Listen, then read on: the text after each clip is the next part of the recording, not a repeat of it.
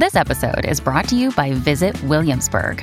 In Williamsburg, Virginia, there's never too much of a good thing. Whether you're a foodie, a golfer, a history buff, a shopaholic, an outdoor enthusiast, or a thrill seeker, you'll find what you came for here and more. So ask yourself, what is it you want? Discover Williamsburg and plan your trip at visitwilliamsburg.com. Hello, everybody. This is Marshall Poe. I'm the editor of the New Books Network. NBN listeners like to read books and buy them. So we thought we'd tell you that right now, our friends at Princeton University Press are having a remarkable site-wide sale. You can get 50% off books, including ebooks and audiobooks, with the code 50, F-I-F-T-Y, at checkout until May 31. You can save some real money on Princeton University Press books. I encourage you to go there and check it out. Welcome to the New Books Network. Hello and welcome to another episode on the New Books Network. I'm one of the hosts, Dr. Miranda Melcher, and I'm very excited today to be interviewing Dr. Jos van Beurden about his book titled Inconvenient Heritage, Colonial Collections and Restitution in the Netherlands and Belgium, which has just come out from Amsterdam University Press in 2022. This is a really fascinating book that is incredibly topical because it discusses what should happen, what has happened, what could happen next in the debate around objects, human remains, and archives that currently are in the places of former colonial metropoles, in this case, Belgium and the Netherlands, but obviously originally were from places that are now independent countries. I imagine this book, its topic was quite in the news when you started writing it. Clearly, you've been working on this for a very long time, and it's even become more in the news since I imagine you finished the book. So I think this is going to be a very interesting conversation on a lot of different levels. And so, Dr. Jos van Beurden, I'm very excited to welcome you to the podcast. Thank you very much. Could we start off, please, with you introducing yourself a bit and explaining why you decided to write this book? Yeah, well, I'm Jos van Beurden. I'm affiliated to the Free University of Amsterdam. And in 2016, I wrote a dissertation called Treasures in Trusted Hands, Negotiating the Future of Colonial Cultural Objects, in which I depicted a broad general picture of the problem of colonial loot and colonial collections in European museums and private collections. And then later on, I thought I have to do something with Belgium and the Netherlands. Now, why was that? It was, Belgium and the Netherlands, they often are not included or evaded a little bit in the Europe-wide debate about restitution. It's usually about Germany, the UK, France. Belgium and Netherlands are neglected, but in the time of the European colonial expansion, they were major colonial powers, and so and you can see that also in the museums, in both countries, that they have major colonial collections. That was one reason, and the other reason is that, in fact, it's linked to the first reason that scholars in the Netherlands, they scarcely look to what is happening in Belgium. And the other way, scholars in Belgium, they scarcely look to what is happening in the Netherlands. And I remember 2 years ago, we had a very important return of an object to Indonesia, more or less war booty. And then I checked with colleagues in Belgium whether they had heard about it. They didn't know anything about it. And on the other hand, last year, I think, in the city of Antwerp, which is just across the border, it's close by, there was a fantastic exhibition on the Democratic Republic of Congo and their colonial links with Belgium. And I approached a number of Dutch journalists to write about it. They said, no, there's no need, that's for the Belgians. But I think this is it's very narrow to do that. And, so one of the purposes of the book is to broaden the view and to see what can we learn from each other. It was not to make a hierarchy between those two countries, but just, what can we learn from each other and what's happening in either country. That makes a lot of sense, especially because it is surprising to kind of go, oh, have you heard about this? It's right nearby. And then the answer is, oh, I had no idea. That kind of creates a natural gap to fill and a very useful one to investigate. So I'd love to, through this conversation, explore some of the main points that you draw on in comparison and individually, and also over time, because I think that was one of the most interesting aspects of the book. Is this is obviously a very current debate. Things are popping up in the news literally week by week. But you show in the book that this isn't a new debate. This has been an issue pretty much since Belgium and the Netherlands stopped having these colonies, since the countries became independent. So I was wondering if you could maybe start by telling us about what the discussions around restitution and returns looked like immediately after these countries became independent from Belgium and the Netherlands. Yeah. Well, there was a difference because Indonesia became independent in 1945 and formally in 1949. And the Belgian Congo and Rwanda and Burundi, they had to wait until 1960, 1962. Whereas the other two Dutch colonies, the Caribbean islands and Suriname, they had to wait much longer, even until 1975. So it started at different moments in history, but still it's quite comparable because the attitude of both countries was, to return as little as possible, whereas from the former colonies, there were claims from the start, from their independence, for the restitution of cultural objects. So in the beginning, there was like Indonesia. I know they had prepared a list of thousands of objects in Dutch public collections, which they would like to get back. And Congo also had very specific wishes. They had very specific wishes. But if you looked at the negotiations, then you saw that the Dutch negotiators in 1975, they were doing as little as possible. And in the end, only a few hundred objects went back. And the Belgians even did it worse. They did it in such a way that they gave back objects which were of inferior quality and of lower quality than what the Congolese had asked for. And there was one of the reasons was that Indonesia had, a number of educated people who could negotiate with the Netherlands, but the Belgians, they had given so little education in Congo that there were just no people to do this sort of negotiation. So it was quite painful. And in fact, for both countries, for Belgium, it was that, as long as they could keep hold of their mining interests, their economic interests in Congo, they would every now and then they would give something, make a little concession. But then the cultural objects, they were used more as some sort of an oil to let the economic interest go. And for the Dutch, it was more. The Dutch, they had a very poor international reputation because, Indonesia, between 1945 and 1949, there was a tremendous fight between the Dutch and the Indonesians, and it was horrible. The human rights abuses which took place, the violations, and so they were, it's hard to describe them. That's coming out now. And so they had a bad name already because of that. But there was another point that the Dutch tried to stick to Papua New Guinea, the western part. And Indonesia said, no, it should come to us. And that was a big contradiction. And, it split the two countries. And the Dutch, one of their arguments to return objects was that they had to restore their international reputation as a generous former colonizer. And how then did that translate to policies around objects of restoring the reputation? Was it similarly like the Congo? We'll give you a few things if we get mining rights.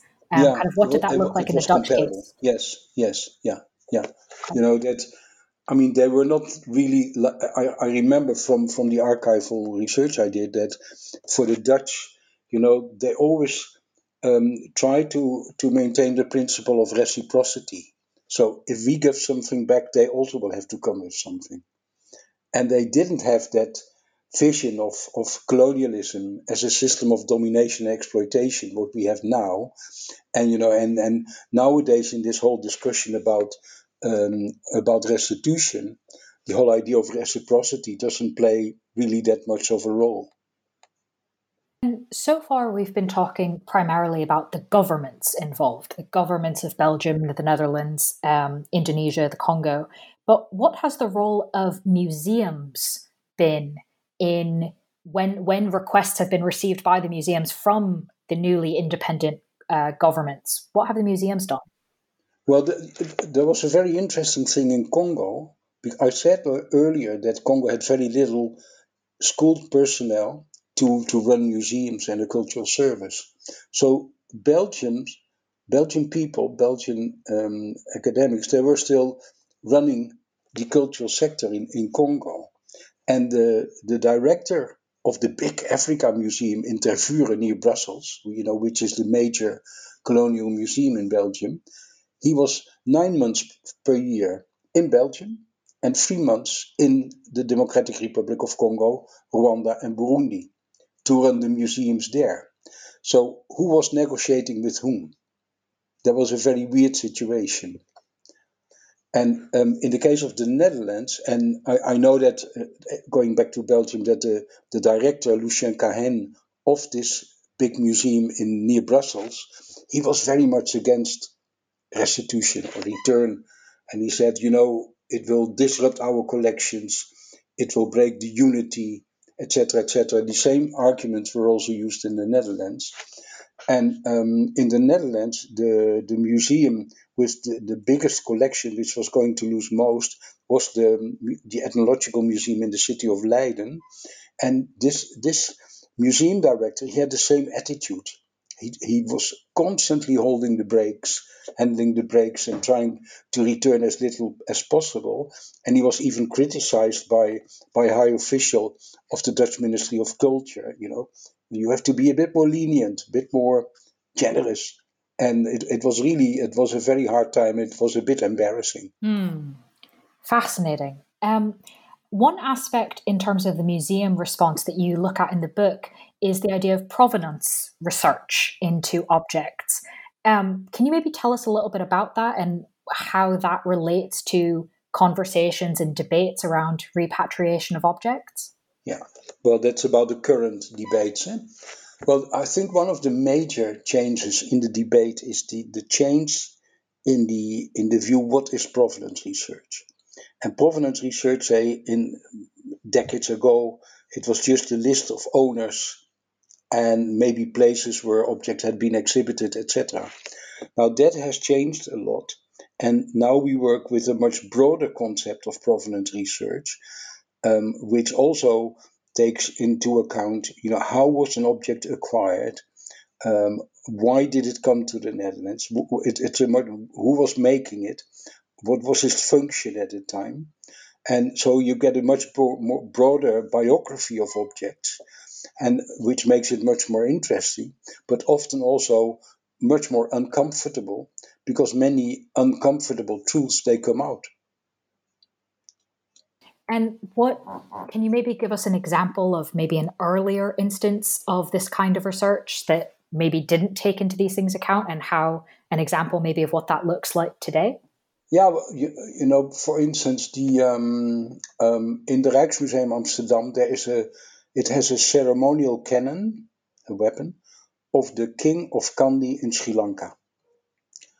And it has been there since 1883, and it was taken by soldiers of the Dutch East India Company in 1765. And they, via the Royal Cabinet of Curiosities, it entered into the Rijksmuseum Amsterdam. And Sri Lanka, they have asked already in the 1970s, 1980, for its return. And they were just avoiding the issue. They didn't really investigate what was happening. And the Dutch government even argued, that it was a gift, that it was given by one of the high cultural authorities in Kandy to the Dutch Governor General. And later on, it was just not true. So that's also one thing with the provenance research, which I experienced myself also, is that sometimes we have to read sources anew, to read them again and again, to find out what really happened at the time. And nowadays, the recent last year, an extensive report about the provenance of this canon appeared, and it's admitted it was just stolen. It was taken away. And so the claim of 1980 was justified and would be justified now. And the Rijksmuseum is aware that it might have to return the object, that in the end it will go back to Sri Lanka. Whereas in the 1980s and 70s, they just didn't think about it. And I've seen the correspondence between the director of the Rijksmuseum and the Dutch Ministry of Culture. But they're just ignoring it. And there's a European thing in this also, is that the European countries, Belgium and the United Kingdom in front, I think, they said, we are not going to give in to major claims. We will do incidental things and otherwise not. And sometimes they criticize the Netherlands for being too generous. Although in my view, they were not generous at all, but they were a bit more generous than Belgium and the UK. And so there was a general atmosphere in Europe not to give in to large claims. And why? Why was there a difference between incidental versus large claims in terms of policies around them? Because there was an attitude both in government circles and in museums that, these collections are ours. They're part of our history. It's like the thing what you hear from the British Museum every now and then still, that they are part of our history as much as they are part from the other country's history, the country of origin. And we have taken care of them. More people have access here. We are better able to take care of them, to preserve them, to use them for research, and everybody is welcome here. Well, one other voice I want to add to this discussion, as you do obviously in the book, in addition to the museums in Europe, the European governments, as well as the governments of countries like Sri Lanka, Indonesia, the Congo, are indigenous groups and diaspora groups. How have they changed or adapted or evolved their approach to seeking repatriation over the decades that you look at in the book? Well, it's hard to generalize on this. I know that in the Netherlands, diaspora groups, they are more involved in, discovering new things about slavery and slave trade, about racism, discrimination, and less about cultural objects. In Belgium, especially the Congolese diaspora, they are quite open about their criticisms that things should go back.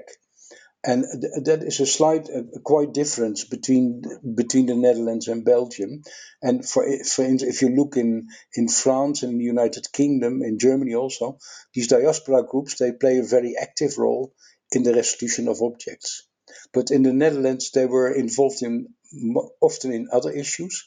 And one of the reasons is that for Indonesia at least, is that what Indonesia has been claiming here mostly comes from Java and then from Hindu and Buddhist religious institutions. And many diaspora people in the Netherlands, they come from minor islands, so they have less emotional attachment to these civilizations which existed on Java and on Bali also. So that might motivate them, not to do too much. Whereas, the whole Congolese diaspora in Belgium, they are much more active. That makes sense. I wanted to kind of stay on this idea of what is more or less motivating, because the book doesn't just talk about objects, even though those might be what we're most familiar with, the Benin bronzes, obviously, for example. But you talk about two other things where there are similar debates around repatriation. And so I'd love to kind of ask about why has there been less attention on the same issue of returning ancestral remains and colonial archives? Colonial archives, yeah. Well, colonial archives has been quite an issue between the Netherlands and Indonesia, and especially archives related to that period between 1945 and 1949. And why was it? Because these archives, they contained quite some incriminating information, which made both about the Netherlands and about Indonesia, and neither party wanted to get that into the open. So there was a political interest in doing that. But they have been fighting about it, and they have come to quite a positive agreement already in the late in the 1960s. Well, that was the start of an agreement between the National Archive in the Netherlands and the National Archive, the Archief Nasional, in Indonesia. And they have developed, they have created trust among them and developed quite intensive exchanges of archives. And whereas at first they said that archives, they belong to the successor state, the new state, so to Indonesia, later on they have been quite pragmatic. And they said, especially, there were millions of pages of the Dutch East India Company, but these are very, very vulnerable. They're vulnerable. And they said, let them stay. What we have in Jakarta, we keep in Jakarta, and what you have in the Netherlands, you keep there. So they have an agreement. They came out of it. Now, for Belgium and the Congo, it's very interesting. They had a different position because Belgium, they had control, they had in possession all the archives related to mineral resources, to economic resources in Congo, and especially in Katanga, which is a part of Congo which is full of mineral resources. And they and Mobutu, especially President Mobutu of Congo, he said, we want to have them back. They are our stuff, and you should give them to us. And the Belgians refused that always. And that was a hard thing, was a hard matter. And now that is slowly changing, because that indicates also the change which is taking place now. Because if you look at the relationship between Belgium and Rwanda, Belgium also had these ancient colonial archives about resources and so. And now these two countries, they have agreed, okay, we are going to exchange it. So it is changing, and I can imagine that that the Democratic Republic of Congo at a certain moment will also accept that they only get a digital repatriation from the archives, which are mostly in Brussels, and that they will be content with that. So, to what extent do you think digital repatriation is a good option, or is it just a good enough option? How does that play in? Well, for objects, I don't think it's an option, let alone for ancestral remains. That's a totally different category. But for archives, it can be an option if the country of origin is happy with it. And my impression is that these archives in Brussels, I spoke both with with cultural authorities from Rwanda and from the state archive in Belgium. They said, they are so vulnerable. And I think Rwanda thought, well, let Belgium do the work and pay the cost for their maintenance, which is quite expensive. As long as we have access to the information, and the current government of Rwanda is very much interested in economic information, and not whether they have a bunch of old papers in the house. So it differs, and sometimes it's countries are more eager to get also the papers back, so they can keep them in their hands and feel what it is. But it differs per country. Could you maybe tell us about the efforts with Suriname's archive, and to what extent you think that's been a successful? It's very fascinating. It always makes me happy to read about it. In 1916, so over a century ago, the colonial administration in Paramaribo, the capital of Suriname, and the Dutch administration here in the Netherlands, they signed an agreement in which they stipulated that all the archives from Suriname would be transferred to the Netherlands because of humidity and other reasons, poor preservation options in Suriname, but that they remained property of Suriname. So that means when Suriname became independent in 1975, it was their property. And when the situation, was okay, had improved, they would be returned. And it's quite interesting that in 2010, then there was a cooperation between the Netherlands and Suriname, and a totally new archival building had been constructed in Paramaribo. And then the first parts of the archives, they were returned. And I think in 2018, all the other archives, they were returned. And so that was a very nice example of sticking to an agreement. And it was quite exceptional, because I don't know of any other example of this in the world. Very interesting example. Yeah. I wanted to pick up on, we've touched on it. To stick to this, they digitalized the paper, but they first had a discussion, because a number of people in Suriname said, because there were many family records, private letters, and this and that in it. They said, these archives should not be digitalized. But about half of the population of Suriname is living in the Netherlands. They're Surinamese Dutch people.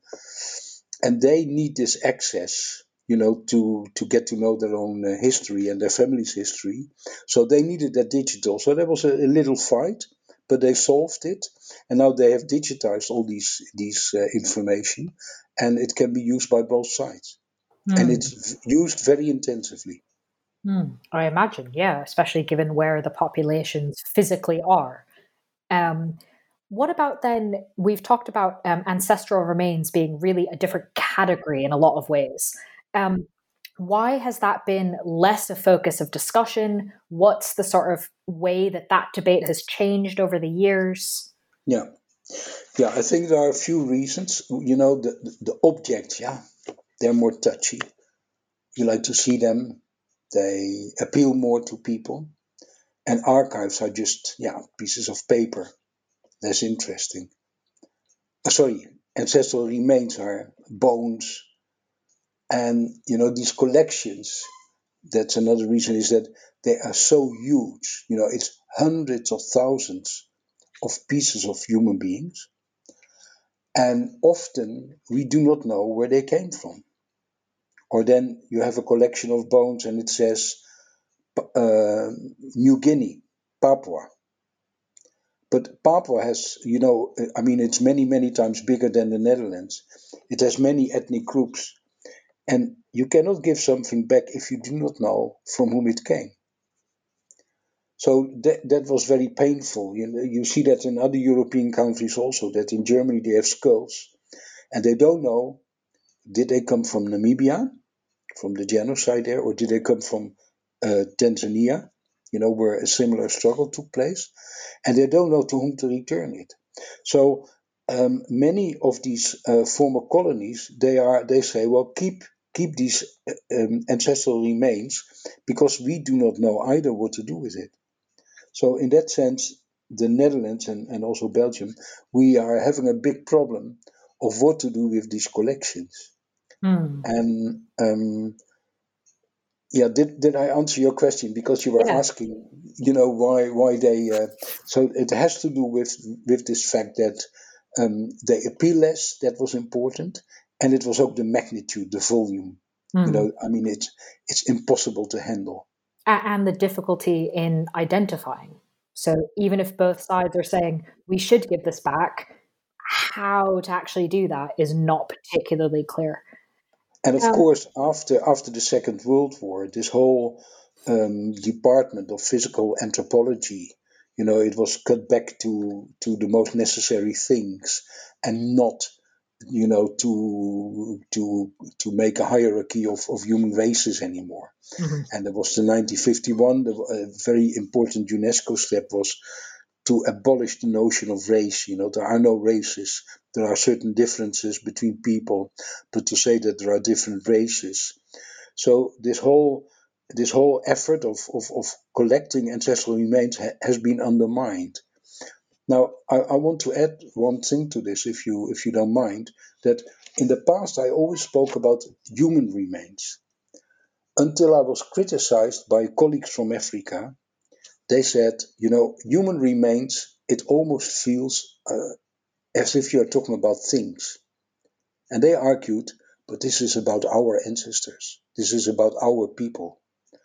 So since then, and I do that in the book also, I have been talking about ancestral remains or remains of ancestors or like that. And I think that's an important clarification, and I was glad to see it in the book, and I'm glad you made a point of mentioning it in the interview, because I think it sounds like a small thing, but actually makes a really big difference and changes how things are thought about. So, and they said another thing: never start provenance research into ancestral remains without consulting us first. And that's, in the whole provenance discussion, we spoke about it earlier, and the whole concept of provenance research has become much broader.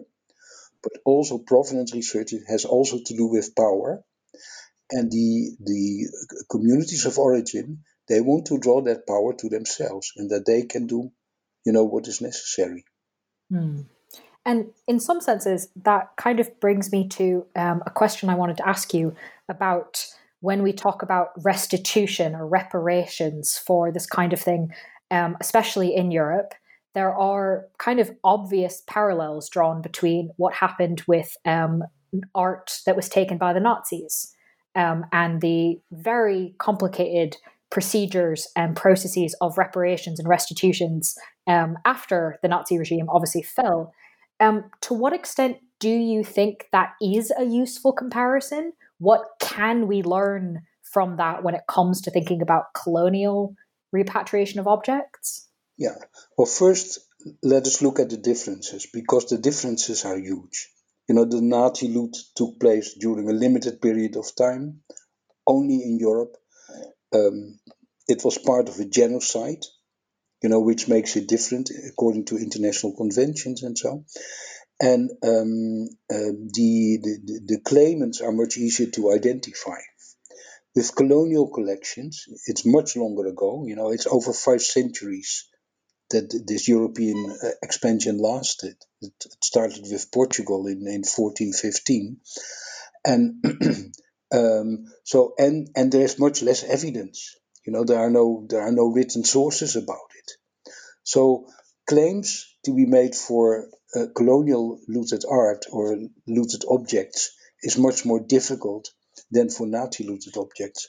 But the point is that, and for a long time, the two have remained separated. And I remember in the beginning, I mentioned my Treasures in Trusted Hands, my dissertation, and there I have the Washington Conference principles of 1998 to deal with Nazi looted artworks. I have adapted them for colonial loot. And I remember that my promoter and some other legal experts whom I consulted about said, be careful with it, because Jewish organizations, scholars, they won't like it. They're not used to it. But I thought, both are examples of historical injustice, which have to be faced. And if you treat one category of those loot differently from another category, it's an inequality in the law. And that's, it's not acceptable. Quite simple. So, one thing is that we can ask for a principled equal treatment of claims for colonial looted objects as for Nazi looted objects. And the other thing is we can learn from how descendants of claimants of Nazi looted art have joined forces, have started concerted efforts and lobbied, to get their things done. And I think that former colonies can learn from it. And I know that in certain African countries, they were making this comparison between Nazi looted art and colonial looted art already decades ago. But we didn't realize it. That's also why, we have to reread text and to read again and again. And in Africa, they were thinking about it already for a long time. They said, what is this? So that's my answer. Yeah, there's some comparison that can be useful, but the differences are not small. No, they're not small. No, and I say, in principle, you can compare them, but in the implementation, it's quite different. And one thing which I hope is that, you see nowadays the last 10 years tendency in dealing with Nazi looted art, that things end up in court, that things end up in the United States in court. because the descendants have more chances there. And I sincerely hope that for claims for colonial looted artworks, they will not end up in court, because it makes it very expensive and very impractical, and you won't make much progress. So I'd love then to turn to some efforts that might be better options than being in court for a very long time. And I'm wondering if you could tell us about the Benin Dialogue Group and whether that could be a better model for repatriation. Yeah. Well, it's a long story. It started, in fact, early in this century, when curators of the World Museum in Vienna contacted their colleagues in Nigeria and in the Benin Kingdom. And they wanted to set up an exhibition, which was to travel from Vienna to Berlin to Paris and Chicago. And there was a beautiful catalog with it, about 300 objects. And in the catalog, the traditional king of Benin, the Oba of Benin, he had written a preface. And he was asking the Austrian people to have the magnanimity to return some of these Benin objects. He didn't say all, some of them, because we don't have them. And the answer from the Austrians was no, was a flat no. Because they said it's state property and that is covered by a law for inalienability. And their colleagues in Berlin and in Paris and Chicago gave the same answer. But I know that one of the curators in Vienna, she felt really uneasy with this, and they kept talking with each other. And, in 2007, this exhibition was held. And in 2010, a first meeting took place between the cultural authorities from Nigeria, that's from the federal government, and from the Benin Kingdom, and a few museums in Europe, in Vienna, in Berlin, Stockholm, I think, and a few others. And they, on their agenda, were basically 2 points. That was cooperation, which in practice was capacity strengthening in Nigeria. And the second issue was restitution. Now, since 2010, there have been a number of meetings, but they didn't really make progress. It was a bit embarrassing. They didn't make progress. And the Nigerians, they were really unhappy about it. And they thought, we just want the Benin objects back. And we don't want to have endless dialogues, which lead to nothing. And to their disappointment, what happened in 2019 was that some of the museums, they proposed to skip the aim of restitution. And the argument, and the Nigerians were upset. They said, even the only thing we want is even given up. But the museums here said, I remember the Pitt Rivers played an important role in that, in Oxford. The museums here said, we have to skip it, because now the slowest in the process is deciding about the progress. And the slowest was the British Museum. And they said, if we want to make progress, we have to do it at a bilateral level. So since 2019, there have been bilateral negotiations between the Pitt Rivers, Cambridge University Museum, the National Museum of World Cultures in the Netherlands, German museums. And that eventually has led to quite some progress and to restitution agreements. So that's about the process. And I guess most of your listeners will know about the Benin objects, that they were captured by British soldiers in 1897, and thousands of them, and that many of them were auctioned, and to pay the costs of the expedition. And that as a result of this auction and other events, they were distributed all over Europe. So you find them everywhere, and many themselves respecting museums thought we should have at least one Benin object or several of them. But the last couple of years, and it started with Cambridge and Aberdeen University in the UK, they have decided to return them. And what happens then is that they return the property rights of the objects, And then after that, they start negotiating with Nigeria. Nigeria will indicate, the new owner, which objects can stay in the museum where it comes from and which ones will go to Nigeria. Now, can this be a model? I think it can. And although at first I really was hesitant, but I've become more enthusiastic. And I know, for instance, if you look how collections from the Ashanti in Ghana, how they are distributed over Europe and North America, even more so if you look at collections from the Democratic Republic of Congo. They're not only in Belgium, tens of thousands in the Netherlands, 30,000 in Scandinavia, in Germany, etc., then it might be good, to combine these efforts and to have this a similar discussion. So I think, it might be worth to apply the model to other cases, and of course you have to look at the peculiarities of each case. But that's obvious. Of course, but at least there's something to look towards that shows change. And obviously, as we've both mentioned, there's a lot happening with decisions being made really right now as we're speaking. And so I was wondering if you could give us sort of a brief idea of what the current governments of Belgium and the Netherlands think about this issue. What's their current stance on it? Yeah. Well, Belgium, I think, is the most interesting. And why is it? Because they have accepted the law, and it has been accepted by the parliament, which lifts the inalienability, I always have problems with that word, the inalienability of state-owned objects.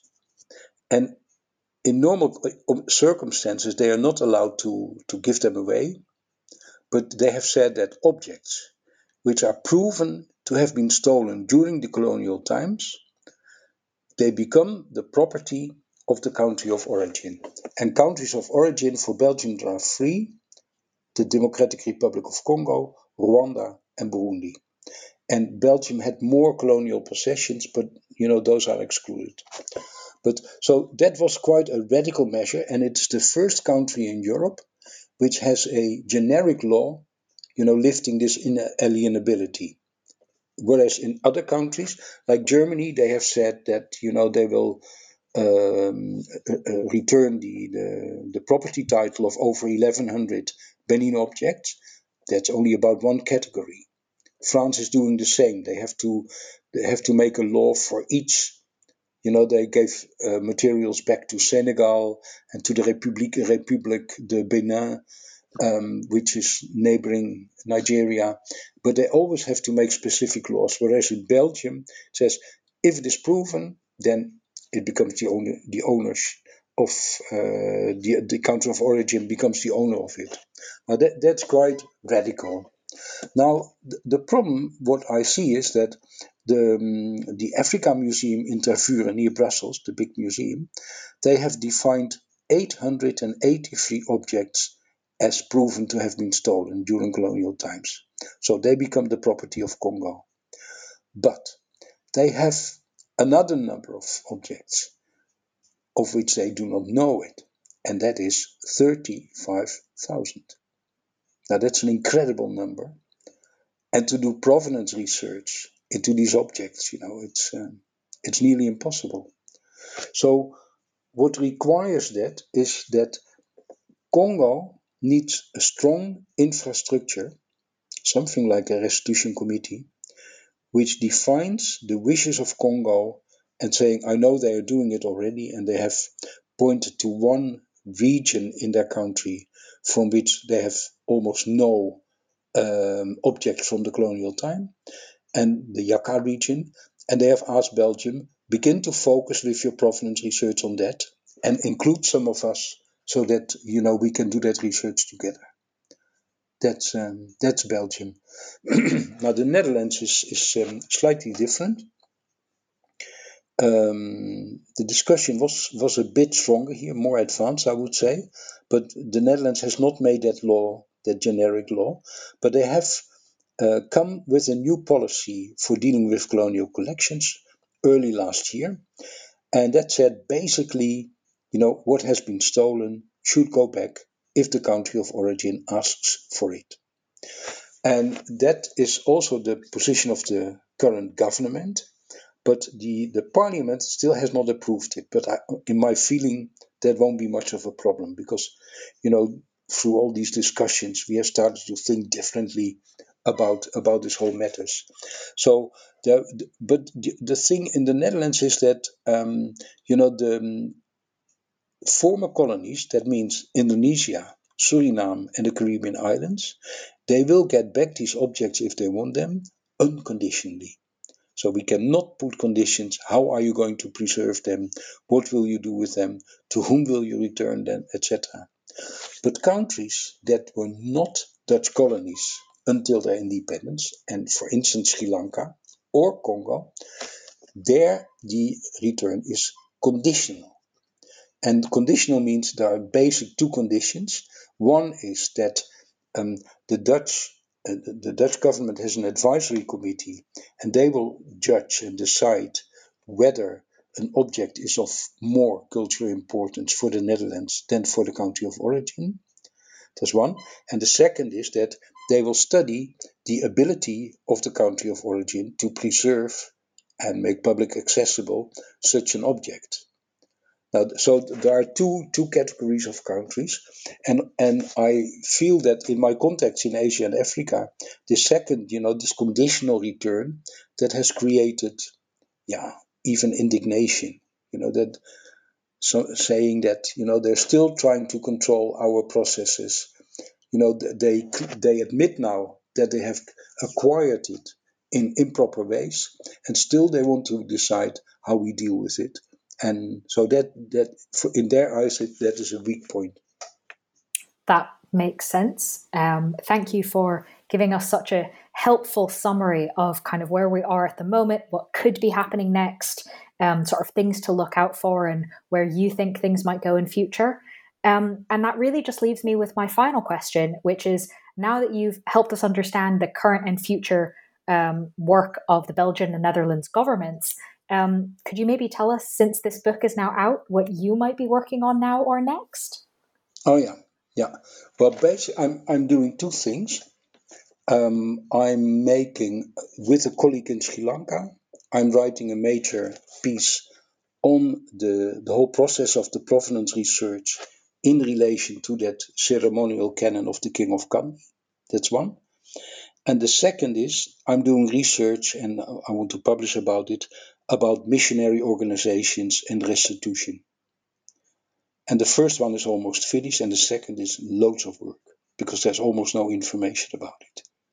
Well, I'm sure that that makes it even more fascinating in some senses to work on, but definitely quite a lot of work. So best of luck with both of those projects. And listeners can read the book that we've primarily been discussing while you are off doing that. The book is titled Inconvenient Heritage, Colonial Collections and Restitution in the Netherlands and Belgium, from Amsterdam University Press in 2022. Dr. Jos van Beurden, thank you so much for being with us on the podcast. And the book is available in open access. Yes, I'm so glad you mentioned that. That's absolutely true. It is available in open access. Very helpful, yes. It is very helpful. All of the chapters, the whole book is available open access through Amsterdam University Press. So I'm so glad you mentioned that. Thank you for reminding me. So definitely encourage the listeners to take a look.